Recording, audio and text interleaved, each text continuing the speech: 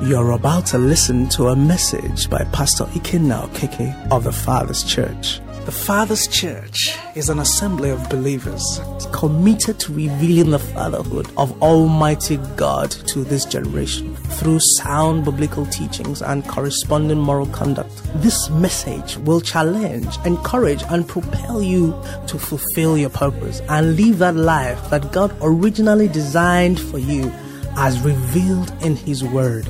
Please join Pastor Ikenna Okeke and be blessed as you listen.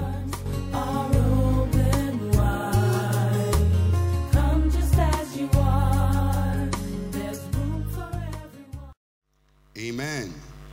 Amen. Okay, this morning is the first Sunday we are having after the resurrection, and I know quite a few of us were not here over the midweek service, and we touched on a few things. I'd like to encourage us, please.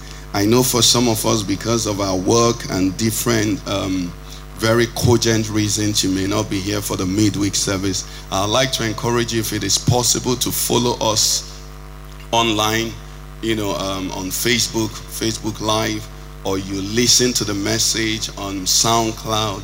Alternatively, you can buy the CDs and keep yourself abreast, because several times when we come, I feel for those who were not in the meeting on Wednesday, because it should be a build-up. Praise God. So it's important you do that so that we are always on the same page, and the pastor does not have to keep going back. Praise the Lord. Anyway, one of the things we learned on Wednesday, which I believe is important for each and every one of us, is that the resurrection, the death and resurrection of our Lord Jesus Christ was one event. It was one true event. And I believe everyone who is seated here, and many more who don't even go to church at all, believe that Jesus Christ died and rose again. Praise God. However, we saw when we looked at John chapter 20 from verse 1 to 18, that even for the people who were there at the tomb, there were different levels of revelation of what happened.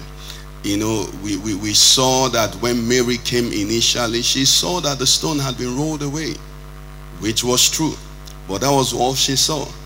By the time John came, John saw that not only that the stone was rolled away, John saw what? The linen cloths lying inside the tomb. And then when Peter came himself and went inside, the Bible says Peter saw that there were linen cloths and the napkin folded neatly. The same site, the same environment. Praise God. But as the effort, as the hunger of the people changed, what they saw began to change as well. Praise the Lord. And then finally we saw that Mary herself, after the Bible says Peter and John had gone back to their own homes, Mary remained at the tomb. Now, if you've been to a cemetery, you know what it is. It's not a place that you want to tarry. It's not a place that you want to just spend time. But there was a hunger inside of Mary, and she stayed there weeping. And when she saw the angel, she said, "I am looking for my Lord." And the Bible records that sooner than later, what happened? Jesus stood by her side and gave her audience. What does it mean? It means that I can go deeper. Tell yourself you can go deeper. What your Christianity was before this Easter celebration is not the best. If you push deeper, you will see more. Praise God. The Apostle Paul says, this grace was given to me. And what did I do with the grace? He says, I labored more. And we can see the testimony of his labor. So I want to charge us, brothers and sisters in Christ, that Christianity has depths. It has dimensions. When we did, I think it was geography, when we did the study of the earth, there are layers of the earth. There's a surface. As you go deeper, you see different things. Praise God. The same thing it is in our spiritual work. You can actually see more. You can know more. You can experience more. You can be more. And may the Lord help us as we do so in Jesus' name. In Jesus' name. So this morning, incidentally, is Thanksgiving. So we have to put, quite a few things together. And if you will come with me to Matthew 27:22, we start from there. We find a question that was asked by Pilate which we want to use as a foundation this morning. Pilate was the governor, the Roman governor, over the Jews at the time of the crucifixion of Jesus Christ. And after he had examined the facts of the case that was brought against Jesus, he looked at everything. He knew that they really didn't have anything against him, because the Bible tells us he had done what? All things well. So there was really nothing. Even those who were trying to lie against him could not even sufficiently lie. Okay? Anyway, long and short was, even the wife told him, this man is a just man, don't touch him, everything. When he didn't know what to do, he presented a terrible case scenario to them, which was impossible for you people not to allow Jesus go. He presented Barabbas. Barabbas was someone that led all kinds of rebellions and murder, all of that. And he said to them, okay, this is Barabbas, this is Jesus. Choose one out of them that I'll release to you. He thought at that time it was so easy they would choose Jesus, because Jesus was everything good. Barabbas was nothing compared. But surprisingly, the Bible says, verse 21, they answered and said they wanted who? Barabbas to be released to them. Now that made Pilate ask a question. Verse 22, and the Bible says, Pilate said to them, what then shall I do with Jesus, who is called Christ? And this question Pilate asked them, I want us to begin to ask ourselves this morning, because the facts and the truth of the resurrection has taken place. So we know that Jesus Christ has died, and he did die for you and I, praise God. We also know that God has raised him from the dead. Now Pilate asked them, what do we do with Jesus? And they said, let us do what? Crucify him. Praise God. We thank God they made that mistake, or whatever it was we may call it, whether it was a good thing or a bad thing. But we are hearing now that his death was not for himself, it was for you and I. Praise God. And then when he rose, he also rose for you and I. However, presented to us also today, this morning, this hour, is the same question. What do I do with the news that Jesus died for me? What do I do with the news that Jesus rose from the dead for me? What do I do with it? You see, like we saw the case of Barabbas and Jesus, it appeared a no-brainer. Everybody should know that, Jesus should be set free and Barabbas should be kept. But we saw how men chose that Barabbas should be free and Jesus crucified. Praise God. So the same way, I do not want us to take for granted that we know Jesus died for us and that we know he was raised from the dead for us. The question we should ask is, what are we doing with that truth? What are we doing with that fact? What are we doing with that understanding of that event in history? Praise God. Somebody sang a song many years ago. It says, now that we have found love. It says what? What are we gonna do with it? Now we know about the resurrection. What do we do with it? Praise God. Easter is like a rebirth, an opportunity for rebirth, recalibration for the believer. What has changed from Sunday, which we celebrated Resurrection morning, to this week?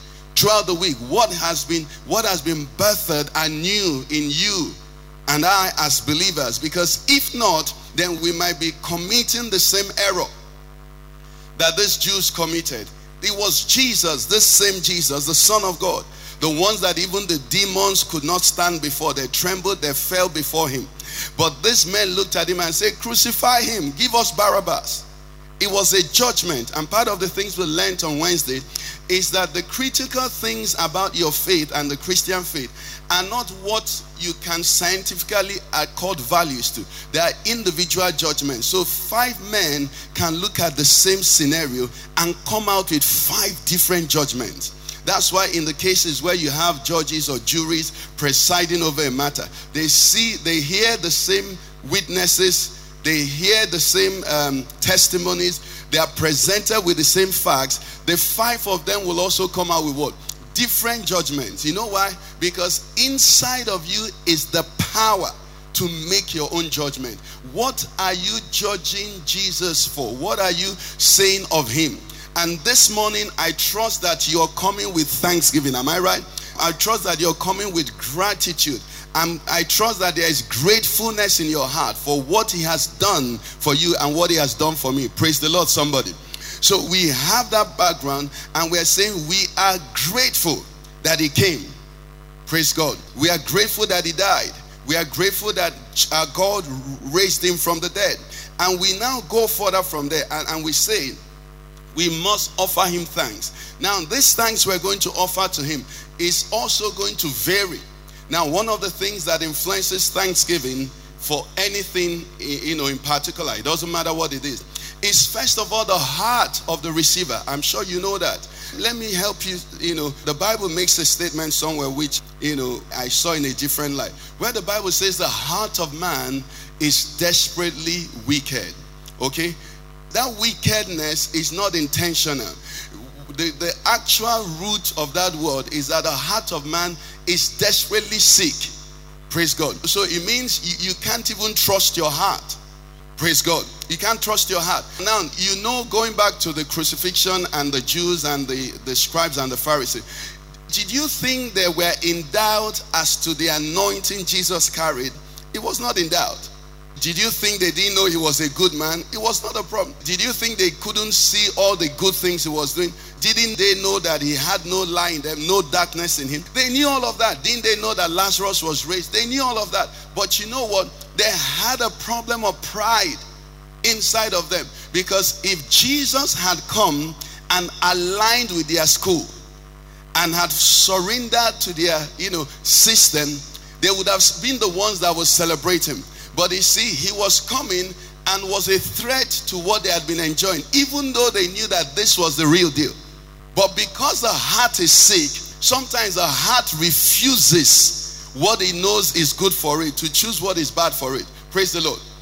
As a student, I realized that we had more medical doctors who were drunks, and someone who smokes a lot. What do they call them? Chimneys.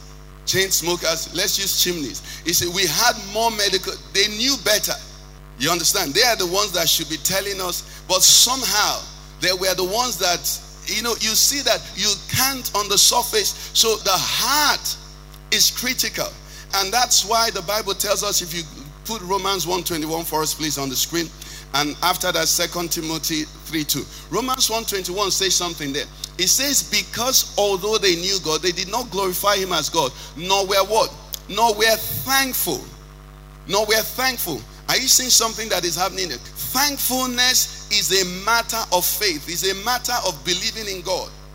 Okay, so something happens for you, something doesn't happen for you. The way you respond is not so much as what is in your environment as what the thing that happened met in your heart. Praise the Lord, somebody. And what we see here is the Holy Spirit giving us the root of the rebellion of mankind against God. It says they knew God, but you see, they don't want to accept God is there. You know why? If you accept God is there, then it follows that you should obey him. That's why they're atheists. That's why people are saying is, Mother Earth and Father Son and, all of that, because they don't want anything that will give them rules. Listen, our problems with rules didn't stop when we left secondary school. Praise God. How many have issues with rules in secondary school? When they say fly your shirt, that's when you desire to tuck it in. When you're a junior student and you're wearing shorts, that's when you want to wear trousers. Then when they say you should now wear trousers, that's when you want to wear shorts.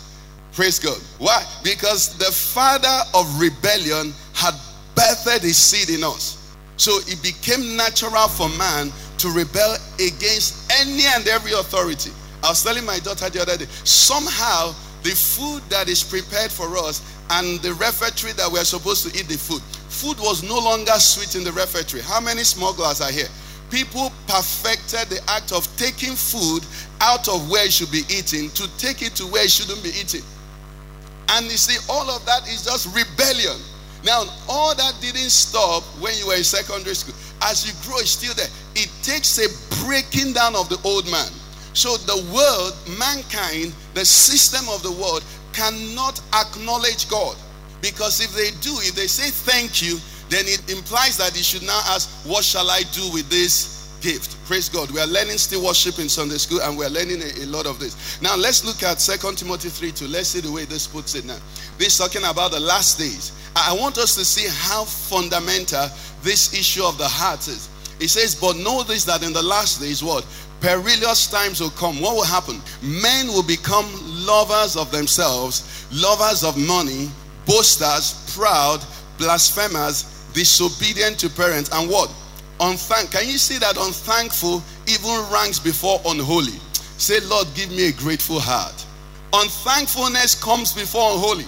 Now, for those who are on Wednesday, I said I won't be telling people it's my village people. I think it's your village people also. But you might have had people that no matter the gift you gave them, they were not really thankful. You were a problem. You gave them much, then they wish, why didn't you give it to me before? Then you give them little, they say, that's it. Very wicked man, look at how much you have. You see, unthankfulness is a condition of the heart. Now, what that does is this: it denies you of the privilege of enjoying what has been given to you. It blocks it out. So today we are learning that we, from our hearts, in spite of what is happening, have a grateful heart. Praise the Lord. Have a thankful heart. You see, life is very interesting. And life, is short on this side. That's why we are preparing for eternity, where it's forever. But if you're not careful, if you have not mastered this heart of gratitude, you will never be a happy person. You'll never be a joyful person. Let me tell you something. Everything you're desiring today, okay, if you get it and you still haven't settled this in your heart, tomorrow, next tomorrow, you will still be sad. You'll still feel frustrated. You know why? Today you're living in something you desired yesterday, and that you have promised God that if only I can get this, I will never worry again. Is there any person here? Let me break it down. I'll give you a simple illustration. How many of us here have been really sick? You see, when you're sick, what do you want? Are you thinking of the property, my time? I had an experience. I used to like cars. Apparently, I don't even like cars again. It doesn't move me. But I had an experience that many years ago, I bought a Lexus, a Lexus car. Okay? By the time they delivered the car to my house, I was sick. The news that they brought the car didn't move me. I didn't come downstairs. Now, that is wahala. Because if it had been before, from the night before the car comes, I'll probably go to Airport Road and be waiting. Do you understand what I'm saying? But by the time the car was delivered, the body needed healing. The body that would drive the car needed healing that I didn't want to hear. It was no news to me. The only news I needed to hear was what? That this fever or this infirmity had been taken away. Now somebody is now healed, and he forgets that he's walking in health. It's the same thing I say about, a lot of desires that we have. Somebody is living in a 3-bedroom now, and he's restless because he doesn't live in a duplex. You see, that 3-bedroom, were you born with it? Praise God. You see, this state of unthankfulness, it can take you to any level. Now, for those of us that are not married, all you can wait, you see, you're just looking for that day when you get married. But ask some people who are married, every day they're saying, this man, maybe God should take him so I'll be free. You see, it never ends. Praise God. It never ends. It never ends. Some of us wanted to be able to drink Coke. Now we are praying that we are not able to drink Coke. You see, that is life. So you must deal with the issue of the heart, because the heart is like the container that receives everything that comes to it. If it is poisoned, even the best gift will become poisoned. Praise the Lord, somebody. Okay, so the second one that influences our thanksgiving is our understanding of our need. I put it here, the situation of the receiver. You see, you give somebody something that is very precious, but he doesn't know he needs it. What do you think he'll do? Anyway, okay, thank you. And if you have grown in life, if you have matured in life, over time, you know what you find out? You find out that some things people gave you, like I'm realizing now, I have things in my house that, someone gives me and I just keep it somewhere. And then about 6 years later, you find that same thing and see how essential it is to your being then. You see, what has happened now is that you have grown into the knowledge of your need. But whereas when the person gave it to you, you just say thank you, and just received it. Something happened in our house. We're doing some, renovations. And one of the things I'm sure nobody here likes to receive picture frames. and glass tumblers as gifts. At the time, people started putting notice, in my wedding, don't bring me another 6 set glass. Because people were almost shifting it around. They give them for wedding. They have about 12. They're waiting. Every of their friend at his wedding, they take one and So people started writing lists. And on those lists, you never see a set of tumblers or glasses. Anyway, so people are giving us picture frames over time. When they give it to us, we just throw it under the staircase. Just throw it away. What's this? Just keep. Recently, we're renovating and arranging things. And we brought out this picture frame and saw that this was what we needed to arrange all our pictures scattered everywhere and decorate the house. Now, at the time they gave it to us, because we didn't see the need, what happened? We couldn't say thank you the way it ought to be. Now, what am I saying is this, child of God, if you knew really what you needed, your level of gratitude will be more. You'll be more thankful. You'll be more thankful. I'm telling you. And the problem is that you can't really know all you need. You know why? You live in the moment. You don't know tomorrow. You don't know tomorrow. You only know now. You only know now. Okay? So we also do not appreciate as much because we don't discern our need. And that's why coming to the table of communion, it says, let us discern our need. Don't just come to the communion. Don't even just come to church. Solomon made it clear. He said, when your people, when they are in a war and the enemies are, attacking them, if they come into this house and call on you, what did he say? He said, hear them. He said, if they've even sinned and they come to this house and ask for forgiveness, what do you do? It's an appreciation of the house of God. I want to come into church this morning. What did you come to do even? Did you know you needed to come here? Even if it's to offer your praise. Did you know it would be nice? It says how good and pleasant it is for what? Brethren to dwell together in unity. It says like the oil, the anointing upon Aaron. You see, you appreciate what you have and you appreciate what is there for. What that does is that it brings gratitude. Many times, a few times where I'm not ministering and I start, when you see some people coming to church, you know those who value it and those who are coming to mark places. Some people, when they get out of their car, you see the way they are walking. You see, they can't wait. They are like the psalmist David said, I was glad when they said to me, let us go into the house. Some people, when they are coming, they say another Sunday has come. Now, they don't know what they need. Praise the Lord. The psalmist, the king himself says, I would rather be a doorkeeper in the house of God than dwell in the tents of wickedness. The tents he was talking about there was his palace, the places where normal things happen. He said, no, the house of God is more precious. Now, the third one that influences it is the knowledge of the gift. Okay, what was given to you? Okay, so somebody comes now, like we mentioned on Wednesday as well. Do you know if someone gave you a piece of raw diamond, you will go and pray? Have they given you gifts that you were praying over? Okay, you don't have Mountain of Fire background. They give you a gift and you look at it this way, look at it this way. What meanest thou by this? You keep it and you start walking around it, binding and casting. If they gave you raw diamond or raw gold now, you won't value it. Because it's not going to be shining. It won't be reflecting. It will be some dull stone. Praise God. It will be some dull stone. You wouldn't know the value. Many years ago, somebody gave Mommy Chi a gift, a beautiful set of gold. Now, because this gold was not the color of our normal gold, Mommy Chi was waiting to find who to give it to. I'm telling you, very expensive. Just sponge. And maybe because it was much, she didn't think it could be gold. And then the color as well. So she just kept it somewhere, planning to, maybe give it to some other person, maybe Mary or someone, in the house. I can't remember what happened. So she took it to the goldsmith. And when they checked it, it was gold of highest value. It was gold of highest value. Now, she didn't know the value. I bet the way she said thank you to the giver would have been different if she knew all the while that it was what? It was gold. People of God, that is why the Apostle Paul began to pray. Ephesians, let's go now.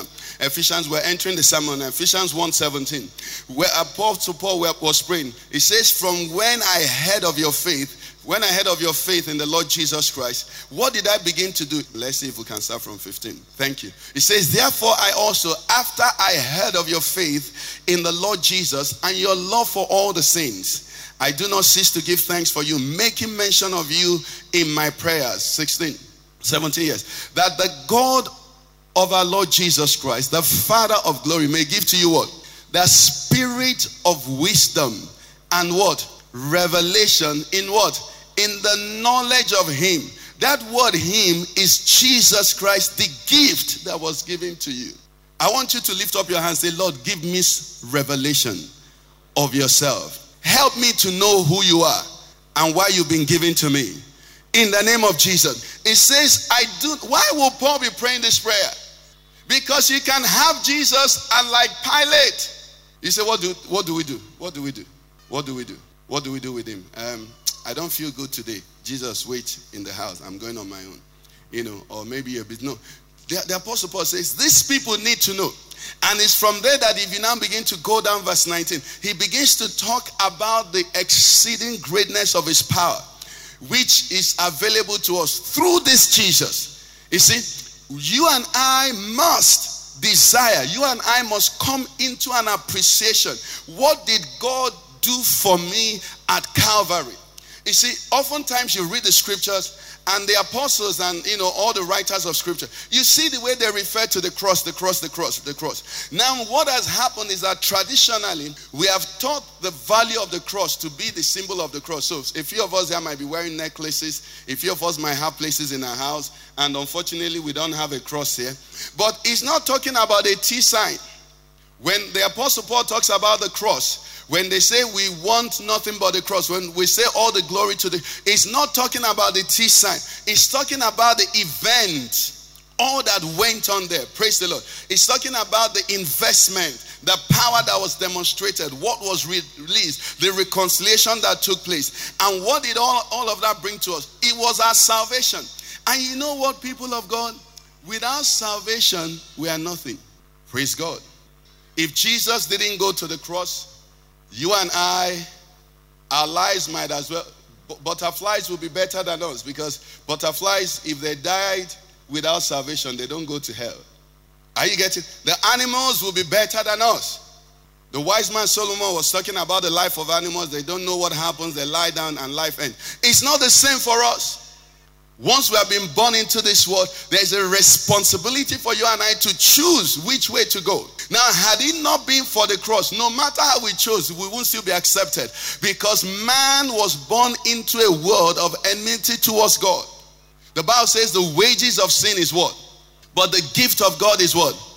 It was only at the cross that gift was paid for. Now, let me make a point here. That something is a gift does not mean it wasn't paid for. Because we have this mindset, especially those of us in Nigeria. Government things are not paid for. Oh yes, I mean when they say, oh boy, where is this car from? I say government car. I say, let's go to Kutuwenji. Let's flog it anyhow. When you move into a house and they say it's government house, nobody repair, you just run it down. Because we imagine that everything that belongs to government, it's nobody's money. It's the same way we think about gifts. And unfortunately, some children think the same way about their parents' money. It's my daddy's money. Even your employer's money is your money as well. Because if you look at it that way, you begin to be a better steward of that opportunity. Praise God. So it's a gift, but it had to be paid for. When was the gift of salvation bought for you and I? It was when Jesus died on the cross. It was when he rose again. So salvation came, and what was salvation about? Titus 2. Titus 2 from 11 to 14, but because of time, let's just look at 14 only. Titus 2:14. It talks about what Jesus did. It says, he gave himself for me. I want you to read it that way. He gave himself for me, that he might redeem me from what? And purify me, his own zealous for. This is what happened at the cross. Now, when you look at this statement, now you're going to see some things here. You're going to see things that have taken place, and then you're going to see intent. Praise the Lord. He gave himself for me. Is he yet to give? He's already given. What did he want to do by that? That he might do what? Redeem me from every lawless deed. That is what he wants to achieve. Are you with me? And do what again? purify me for himself. We're going to see a few things there now. The first part of it talks about dealing with sin and the power of sin and the nature, this old nature, this rebellious nature. So when Jesus died on the cross and I accept his death, then I become, by virtue of that, crucified with him. And what it means is that the power of sin over my life has what? Been crucified. The Bible says, he that is in Christ is what? A new creation. All things are passed away. Now, with that death, I'm redeemed from every lawless deed. It means now, a man put it this way. I hope I remember how he put it. He said, he, being a believer, can sin all he wants and still be a Christian. The only problem is that he, being a believer, does not want to sin at all. Are you getting in there? Because when the new nature comes, you see, the problem is desire. When the new nature comes, the entire desire is wiped away. You don't desire those things that you used to desire. And then the power not to desire is given to you. Praise God. And then the authority that Satan had to be able to say to you, oh, okay, wake up. Wake up. Wake up. You're amazed those days how you're going to class in the morning and you see some of your friends, 9 a.m. they're drunk. You know why? You see, that early morning that sleep was sweet for you. Their boss, Satan, wake up. It's 6 a.m. Go and drink stout. And the guy just obeys. He starts going. Now, when such a person becomes born again, you know what? Instead of the enemy waking him up by 6 to go and drink stout, you know what he does? He wakes up to say, I want to talk to you. I want to fellowship with you. I want to feel you. He said, do not be drunk with what? Wine. Rather be what? Filled with. He said, let me fill you up.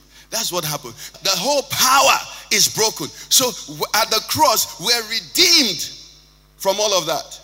And if anybody here is still experiencing any control from the enemy, I want you to take this as an announcement. The same way if you put on the papers today and you heard from tomorrow that fuel will be sold for 95 naira, you will not pay 145 for it. Am I right? Are you sure? If you went to a gas station and they say 145, what will you tell them? You're disobeying the order. What will you do? You find another one. That's the same way we must deal with Satan. If anything contrary says, we say, no, this is not the word of God. And you keep searching until you find the station that will do what? That will sell to you at the unannounced official price. The word of God is an authority. They are disobedient authorities. Let nobody deceive you. Because when you put on light in an environment, there are places that have shadows. Okay? So it says to redeem us from every lawlessness. Then the next one does what? The next one says to purify for himself. This is an interesting part of it. And it's a progression. So the first step of the believer is that this whole thing, you see, ideally, the Apostle Paul was talking, he says such things shouldn't be mentioned about. The truth is that if you've been born again for a while, maybe 2 years, 3 years, when we gather, we shouldn't be talking about sin and adultery and lying and, cheating and all of that. No, it's beneath us. We have gone beyond that. What the next level is, though, God wants to purify for himself what? He wants a relationship. Praise God. He wants a relationship. I bet the dress you're wearing is every day you're cutting and sewing. When you buy it, what do you buy? 5 yards or 4 yards. Then you cut it, isn't it? And they cut and they cut and they sew. After that, they do sew again. What are you now doing? So you have been redeemed. What God wants now is what? He wants a relationship. So there's a progression. All of that flowing from the cross. So God let his son to go to the cross and die so that he can have fellowship. He can have fellowship with man. He can have fellowship with you and I. So we can come into that place. So whereas, like we're told, before he had just one son, but now that son is only the first begotten of the Father. He has now had many sons and many daughters. Praise the Lord, somebody. So that's what he wants. So if you and I, every day, God is still doing with us the first step. We're not doing well. We must come to the place where we offer to him sacrifices that are pleasing. Where your life becomes a sweet aroma. Praise God. Where everything you do is just, he's looking at you. If you put for me Isaiah 53, 10 and 11, or just 11. 11 says what? He shall see the labor of his soul and what? And be satisfied. You see, God wants to bring you to the point where when you begin to live your life, he looks from heaven. Jesus will say, thank God I went to the cross. Because your life is bringing to him sweet incense. He's saying, I'm glad I said this was a good deal. this was a good deal. He'll call the heaven and say, can you see that guy? He's a good, can you see her? She's a good deal. That's what he's looking for. But you see, that's a step after they deal with lawless deeds. That's why the scripture we read in Colossians says that he has delivered us from the power of darkness. But he didn't leave us at the gate of darkness. He says, and conveyed us. When you hear convey, think of conveyor belt. Conveyed us. Some translations say transported us. Some say translated us into the world. The kingdom of his dear son. That's where we are now. Praise God. So some of those other things are past tense. They should not be named amongst us. Somebody saying, thus far no more. Every time when they want, you see, I should want to talk to you and your wife. And it's not that you fought. It should be strategic plans. Do we want to build nuclear plant? Or do you want to do there are so many things to deal with. Not every time we are going backwards. Who stole my Honda? No. Your Honda won't be stolen again. Praise God. Believers are come. He say, I don't know what is happening. I think there is this uncle in my village. Which uncle? That uncle is no longer a problem. He's a patient. Somebody you should go and deliver. They are no longer chasing you. You're the one chasing them for salvation. It must change. True, there was a time they chased you. How many have seen them chasing? If you didn't see them live, you saw them in the dream, Abby. How many have graduated to be chasing in the dream now? Oh yes, things happen. Praise God. But as you grow, because it says to now purify for himself a special people. God wants fellowship. And let me tell you, one of the best ways to thank somebody for a gift is to apply it for the purpose to which it was given. If you have a friend or a relation or an uncle, anybody who gives you gifts, let me advise you, use that gift. Use it well. Because anytime you see somebody using what you gave to him and it's looking good on the person, you know what happens? You want to give more. Let me tell you, you see, human beings without redemption are bad. But when you're redeemed, you're really good. You have the nature of God. You give somebody something and it's looking nice on you. You derive joy. But you give somebody something and the person converts it to Almajiri. When you sing, you bite your finger. Come again. Praise God. So when heaven looks at us, he wants to see how are we applying this gift. Now, after purifying for himself, his own for himself. This is talking about fellowship. It's not talking about what I can do. It's just talking that I am his son, I'm his daughter. I give him pleasure. How many of us have raised children here? You see, for the greater part of your life, your children, for our ages now, when you become much older, we change what I'm saying. For the greater part of your life, you know what? Your children don't do anything for you. They actually take from you, but they still give you pleasure. There's a place for that in God. God doesn't call us every morning and we do a parade. And you say, one, he say, have you carried out the others? No. When you come in the morning, you're just there worshiping. And then God will also sit down with you. And you people will be fellowshipping. It's when time is going and you're almost late for work. You say, okay, go. And before you know it, as you get to the office, the battles that they were arranging against you, he has scattered them. Without prayer point. Without prayer point. So there's a place for you and him. But now he doesn't end there. He said to purify for himself what? His own special people what? Zealous for good works. Very key. So now, if I'm married to Jesus, praise God, he knows I know. Abby? How many of us women here unmarried would like to get into a secret marriage with that man? No announcement. When you come back to the city, nobody knows. Abby? Which one is that you don't want it at all? Now, God having redeemed us, God having brought us to himself, you know the next thing he wants to do? He wants display. He wants to display us. You know, I've read a few Bible commentators that were blaming Ahasuerus for dethroning Vashti. I saw that all those, when you're reading those things, be spirit-led. Because some people, not everybody who wrote something 100 years ago was by the Spirit. Praise God. It's not everything that is in print is correct. The only one that is correct all the time is the Holy Spirit. Praise God. Even your pastor can make a mistake. So let the Holy Spirit guide you. Anyway, this man was writing and he was trying to defend Vashti. I say, how can you defend? Vashti was living in the king's palace. Vashti was wearing the king's clothes, eating the king's food, the king's queen. The king's everything. And then the king says, come and dance for me. What are you eating my food for if you won't dance for me? What are you living in my house for if you won't dance? What are you wearing my clothes for if you won't dance for me? So if you will not dance, bye-bye. Praise God. As simple as that. And now, you know what? You see, and the Bible says Vashti was beautiful to behold. When this man, listen to me, there's a level of enjoyment that you can't enjoy alone. Praise God. You see, there's a level of where you are when you buy suya. Okay, you hide to eat it. You eat it before you get to the house. But when God promotes you,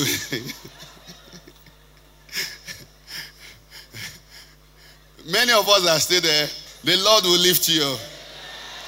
They will lift you so that when you start eating the suya, you will call people on the phone. Say, oh boy, come and chop this here. You see, it's a level where the joy or the pleasure is not just by what enters into your heart. You're seeing others enjoying what you enjoy. You see, Ahasuerus, thank you, Lord. Yes, God will bring you there. Oh yes, God will bring you there. You see, the kings of old, you're amazed. Even the Ahasuerus we are talking about, the party he threw was not for one day. But you see, there is a level of abundance you will have. It won't be joy for it to be entering into your mouth again. It will be joy that you watch people and it's just entering there. May the Lord bring us there. Hallelujah. And it's the same thing spiritually. As you grow in God, it says these things that I commit. Say commit also to who? Faithful men who will also teach others. If you will teach, and you don't need a mic to teach. You go to the mechanic. How many of us have given the mechanic, from Genesis to Revelation? Or at the gas station, you're buying fuel. I'm amazed when people are waiting for mic to preach. No, you don't need mic to preach. You just need to be full to preach. Because when you're full, it will come out of you. Even when someone slaps you, you will preach. Someone slaps you, say, hallelujah. I prayed about this morning. The person will be wondering, are you okay? You say, you're such a blessing. God has used you today. The person is wondering, are you mad? So it says, a special people, what? Zealous or zealous, better pronounced, for good works. Now, what is it saying here? It's saying, all this thing I did, I want to see three things. I want to see you redeemed from lawless deeds, and then I want to have you as my own. The Bible says we are the bride of Christ. Then it says, I want to show it to the world. It says you're the salt and the light of the world. When those three things are not being done, let me tell you, you see, singing and dancing are very important. The only problem with human beings is that we can be singing to somebody and not mean it. I wish God would change that for us. That's why the psalmist cried out. He said, let the meditations of my heart and the words of my mouth, let them be what? Actually, let them be one. Let them have integrity. So don't trust what you're saying alone. It's very important what you say, but don't just, that you come here and say, leave Jesus high. It's good that you're singing it. Praise God. But Jesus is being lifted high. It's not only when you sing. When you get out here and you're in your office tomorrow and the circumstance comes in and Jesus said do it A and you're doing B, you're not lifting him high. Praise God. So it says here now, the third part is what? His people zealous for good works. What it means is that you produce something. That there is something men can see. There is something, you see, God knows your heart. Oh, praise God. God knows my heart. But men don't know my heart. You know what men know? They know my good works. They know my testimony. And this is where, as I try to round up now, this is where we see what happened. Let's go back to Ephesians 1:19 now. We see what the Bible was trying to tell us. Ephesians 1:19. I'll read from where we touched before. That the God of our Lord Jesus Christ, the Father of glory, may give to you the spirit of wisdom and revelation in the knowledge of him, the eyes of our understanding being enlightened, that we may know what is the hope of his calling and what are the riches of the glory of his inheritance in the saints. 19 says, and what is the exceeding greatness of his power toward us who believe, available to us who believe, according to the working of his mighty power. Now, we looked at 20, which he worked in Christ when he raised him from the dead. But let's just leave 19. What is the exceeding greatness of his power toward us who believe, available to us? What is power for? Power is for production. Praise God. Power is to do work. Hallelujah. Now, if you come to God and you hear the gospel proclaimed and you don't know power has been given, You know how you behave? You behave like that steward that the master gave his own talent, and he said, this thing I'm going to what? Keep it safe. I will hide it and put it under. I know he's an austere man, reaping where he did not sow. Whenever he comes, what will I do? I will go and unearth what he gave me and return to him. But if you know that God gave you power, like some people have said, what will you do if you knew you couldn't fail? Some people are just thinking now, Canada straight, I will just go. Some people are saying, embassy, US embassy. They can't refuse me. No. Praise God. No, that's too base. You see, power is enablement to produce. It comes with salvation. That's what the Bible is telling. The exceeding greatness of his power. Anybody here born again? Let me see your hand. Do you know that the power that got you saved empowered you to live a powerful Christian life? Praise God. You see, a victorious Christian life. And I'm going to help us, even though our time is gone, to understand what power is. Listen, the same power that they use for air conditioning in Africa, in our part, in the tropics, to bring cold air. In some places, what do they use the same power to do? To bring hot air. So power does not only have to be in dimension. It's just that power controls the environment. Because what makes us despise this power is that everybody is looking at the power where he can gather people and give them jig, bleach, to drink. And when they drink it, they don't die. He said, I have power. Or where you gather people and bring snake. All those, are those things really true? Do people actually do those things? That bring snake and, play with snake because they have power. This snake won't bite them. Okay, you don't read some of those things. Very good you're not reading them. Okay? All kinds of people, introduce some strange things. And they say it's demonstration of power. You call people in a village and say, watch now, you're going to call fire down. Fire to do what? God doesn't behave like that now. God is intentional. Praise God. Anywhere you see any form of demonstration that is not for a purpose that will bring glory to God, then know a magician is operating. Are you with me? No, it says his own special people, what? Zealous for what? Good works. To help, to bring solution. So what is this power? This power is capacity to do something. Capacity to fulfill purpose. Let me tell you, child of God, if you're married here, it doesn't matter how that marriage came about. But if you're born again, there is power to make a success of that marriage. And refuse to enter the statistics of this world that they say they can't keep their marriages. Pastor Tony was telling us, was it Pastor Tony? Yes. He was telling us about how he came back someday and the wife had an issue with the house girl. And he knew that they needed the house girl. What did he do? He said he went in. He didn't make a statement. He went into the room and started praying. He said after about 1 hour, he came back and the wife had called back the house girl. Now, some people, when they come back in such a situation, they'll say, come, Mama Neka, I have told you, if that girl goes, and then the woman say, no wonder two of you have been laughing anyhow. From there, wahala. Are you getting what I'm saying? You see, but when you have the exceeding greatness of the power that raised Jesus from the dead, it tells you what to do. And if the enemy is involved, it binds the strong man. It breaks his hold. It confuses him. You see, Christianity is not for somewhere. It is for now. The power we have is for every situation. Listen, I tell the young people that are here, you don't know what you have being a Christian and being in school. When the teacher is teaching, the Bible made a promise. It says he will give you more understanding than your teachers. Daniel was there. When he became 10 times better, his teachers were involved. They also did that same exam. He beat them.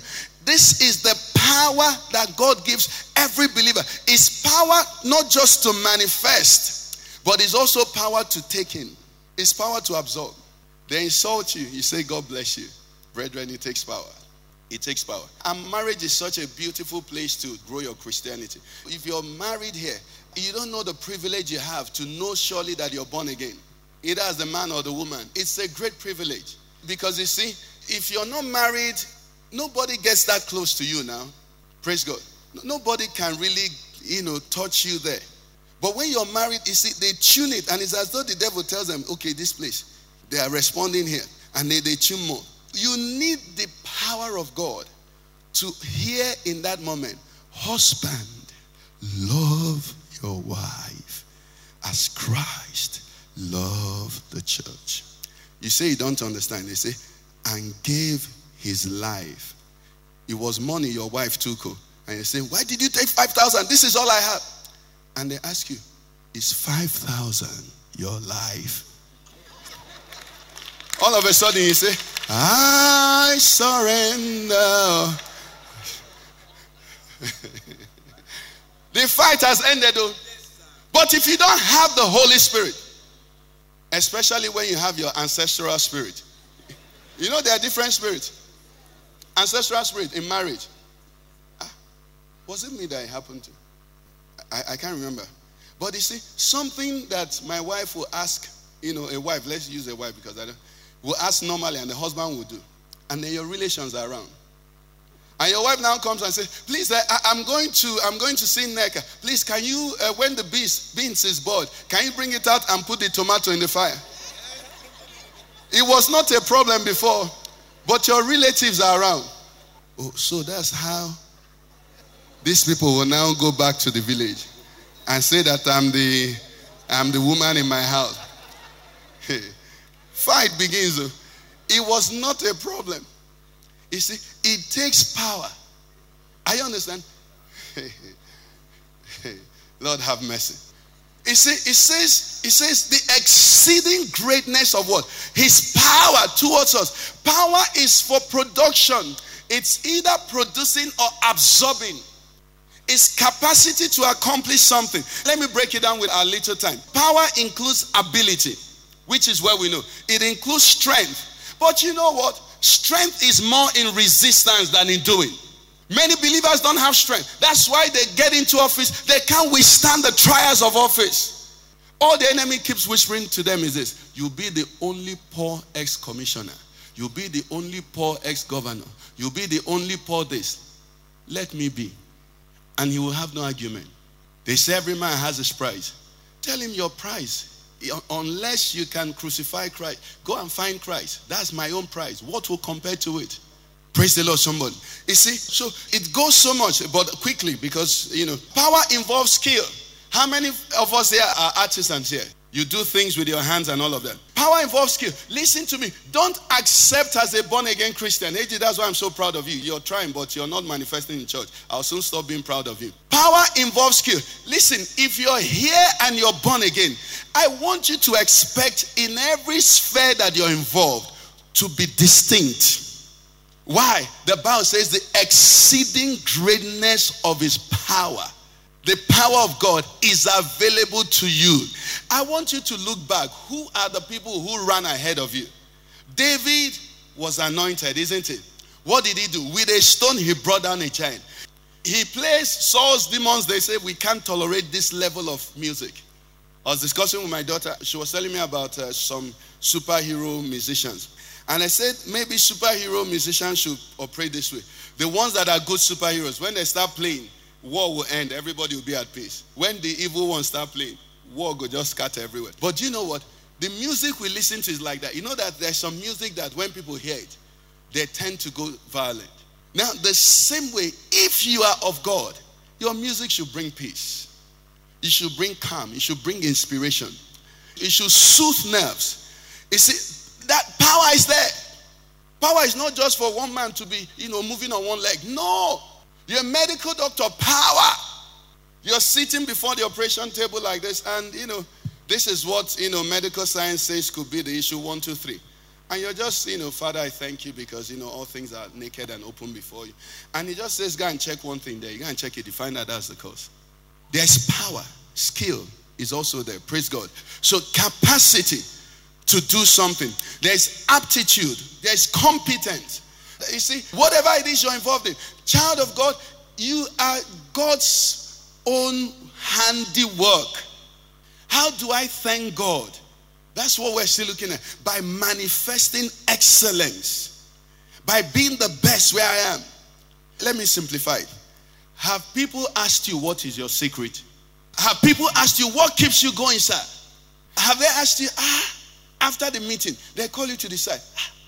Mr. So, oh boy, how do you do it? That is what heaven says. His own special people were zealous, manifesting. Praise the Lord, somebody. Power involves the ability to influence. That's why I have a strong compassion for believers that are influenced by people. As a believer, no, you're the one that should influence. You know why? Your control mechanism is no longer with you. A believer shouldn't be downcast because he saw something on social media. All your friends. Who are all your friends? Who born them? You're not running the same race with them. Praise God. No, nobody goes to the Olympics and say all the athletes are running 100 meters race. If you go, your own might be short put. When others are not eating, if you're doing short put, what will you be doing? You're gathering their food, please. If you finish, bring. Because for their own competition, what happens? They need to be light. For your own, you need, so that when you throw the thing, you won't go with it. You see, power for influence. Let me tell you, every born again child of God, spirit filled. I wish our young people were here. You should be an influencer. When everybody's trying to do something, you say, no, this is the way we do it. They say, maybe that's the way everybody turns.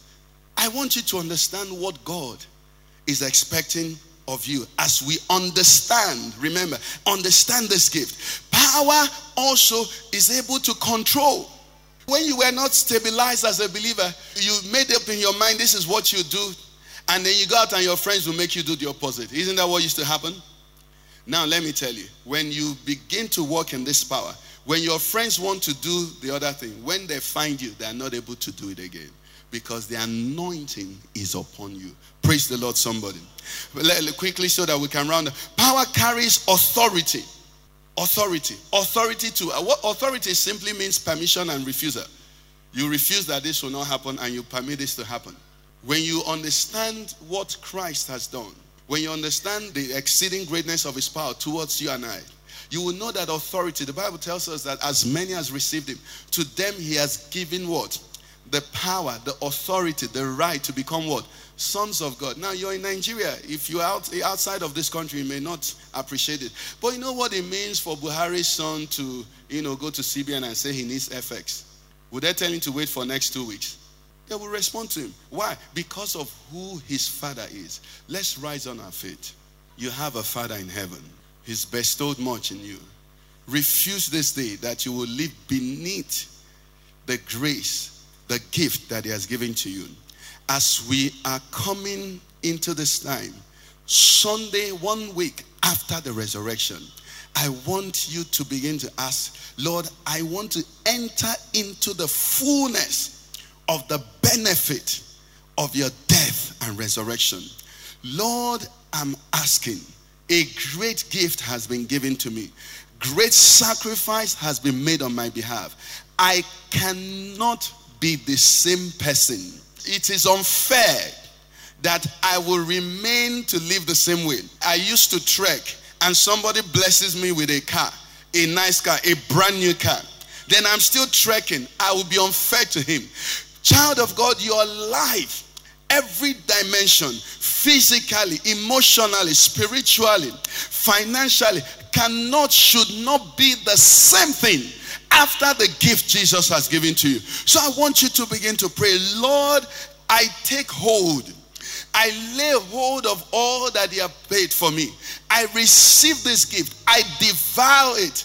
I apply it. I take of it. I benefit from it, oh Lord. I receive the full power to operate as a redeemed child of God. You said you are purifying for yourself a special people. Lord, I enter into my place of specialty. I am a child of God. I am a child of God. I am a child of God. I'm a child of God. I want you to see that. I want you to take that, into yourself today. Don't live here the same way. The devil might be saying otherwise. Your experience might be saying otherwise. But I'm telling you, brothers and sisters, this is the word of God. You are no longer under. The elements of this world must not have control over you. Listen, I want you to see yourself going forward from today, never to find yourself doing what the devil, what friends, what the enemy, what pressure, social or otherwise, is making you. No, as a born again child of God, the Bible says, as many as are led of the Spirit. It means what you're doing after this service is what the Holy Spirit said you would do. What you will do tomorrow is what the Spirit said. You will not do things under pressure. Oh, what about fear? How can you be afraid? How can you be afraid when He has delivered you from the power of Satan? He has delivered you from the dominion of Satan. You are now conveyed into the kingdom of the Son, the kingdom of love. You can't operate in fear. God loves you. He has demonstrated it. The Son loves you. He has demonstrated it. The Holy Spirit loves you, and He's abiding in you. I cannot live life the way I used to live. I have received a gift. I have an inheritance. I have an endowment. I have been born again. I am born again. I want you to take that in. If there are areas of your life that are not looking so good, I want you this morning to say to the Lord, I appropriate this gift and I apply it in this area. Are you suffering some illness? Then begin to apply it. The scripture makes us understand, Jesus saying to them, He said, you will lay hands on the sick. It's not just about the preacher. It's not just about the apostle. You also can lay hands. And if you're sick, then you are the sick. You can lay those hands. Whatever situation, whatever circumstance. Is there something in your office? Or is it the nature of your work? There are battles that are being fought. Let me announce to you, the one who has saved you, one of his titles is the man of war. Your Jehovah knows how to fight. In fact, when God rises to fight on your behalf, you'll be the one begging Him to slow down. This morning, I want you to appropriate everything. I want you to tell Him. And on the other side, is there somebody here that is being overcome with temptations? No, don't disappoint God. One of the things you must understand is that the boxer, before the 10 minutes he spends on the ring, what he does is he takes time to build resilience. That same power gives you resilience. You're able to endure. You're able to take in. You're able to absorb without being shaken. So the Bible says, let us stand immovable and unshakable. Receive from the Lord the power to make it through this season. Receive from the Lord the wisdom to navigate through this difficult situation. Yes, He does make a way where there is no way. He is your God. He is our God. There is no situation, none, that the child of God finds himself in, and heaven is at a loss. No. You're well prepared, well loaded, everything well packaged for you to come out tops. Yes, yes, yes. Yes, yes. Begin to thank Him. Begin to tell the Lord, I will offer my life a living sacrifice. That's what we're told. I will offer my life a living sacrifice. My days will praise you. My uprising will praise you. When I appear, I will be a praise. What I say will be a praise. Everything about me will be a praise. For you deserve my worship. You deserve my praise. Let's thank Him. Let's thank Him and offer it to Him. That is what is reasonable. This is what He has done. And in response, the Bible says, if you can put Romans 12 for me, 1 and 2 message. Take your everyday life. Your everyday life. It says your ordinary life. Even my sleeping. Even the dreams I have, I will not allow anything to. My eating, He said my going to work, my walking around life, and place it before God as an offering. It says allowing God to walk through me, experiencing what God has for me. Lord, I'm thanking You. From today, my life is offered to You. Thank You, my Father. In Jesus Christ's name we pray. Amen. Father, we thank You.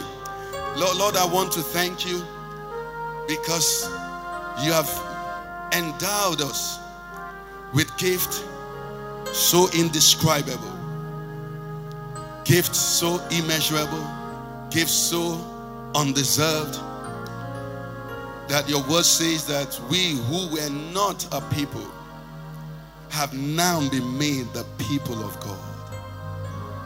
What an honor. What an honor that while we are on earth, You look from heaven and You acknowledge me. You acknowledge my brothers. You acknowledge my sister. You say, these are mine. No longer your creation only, but you're very redeemed, your own special people. Father, we say thank you. Lord, we thank you.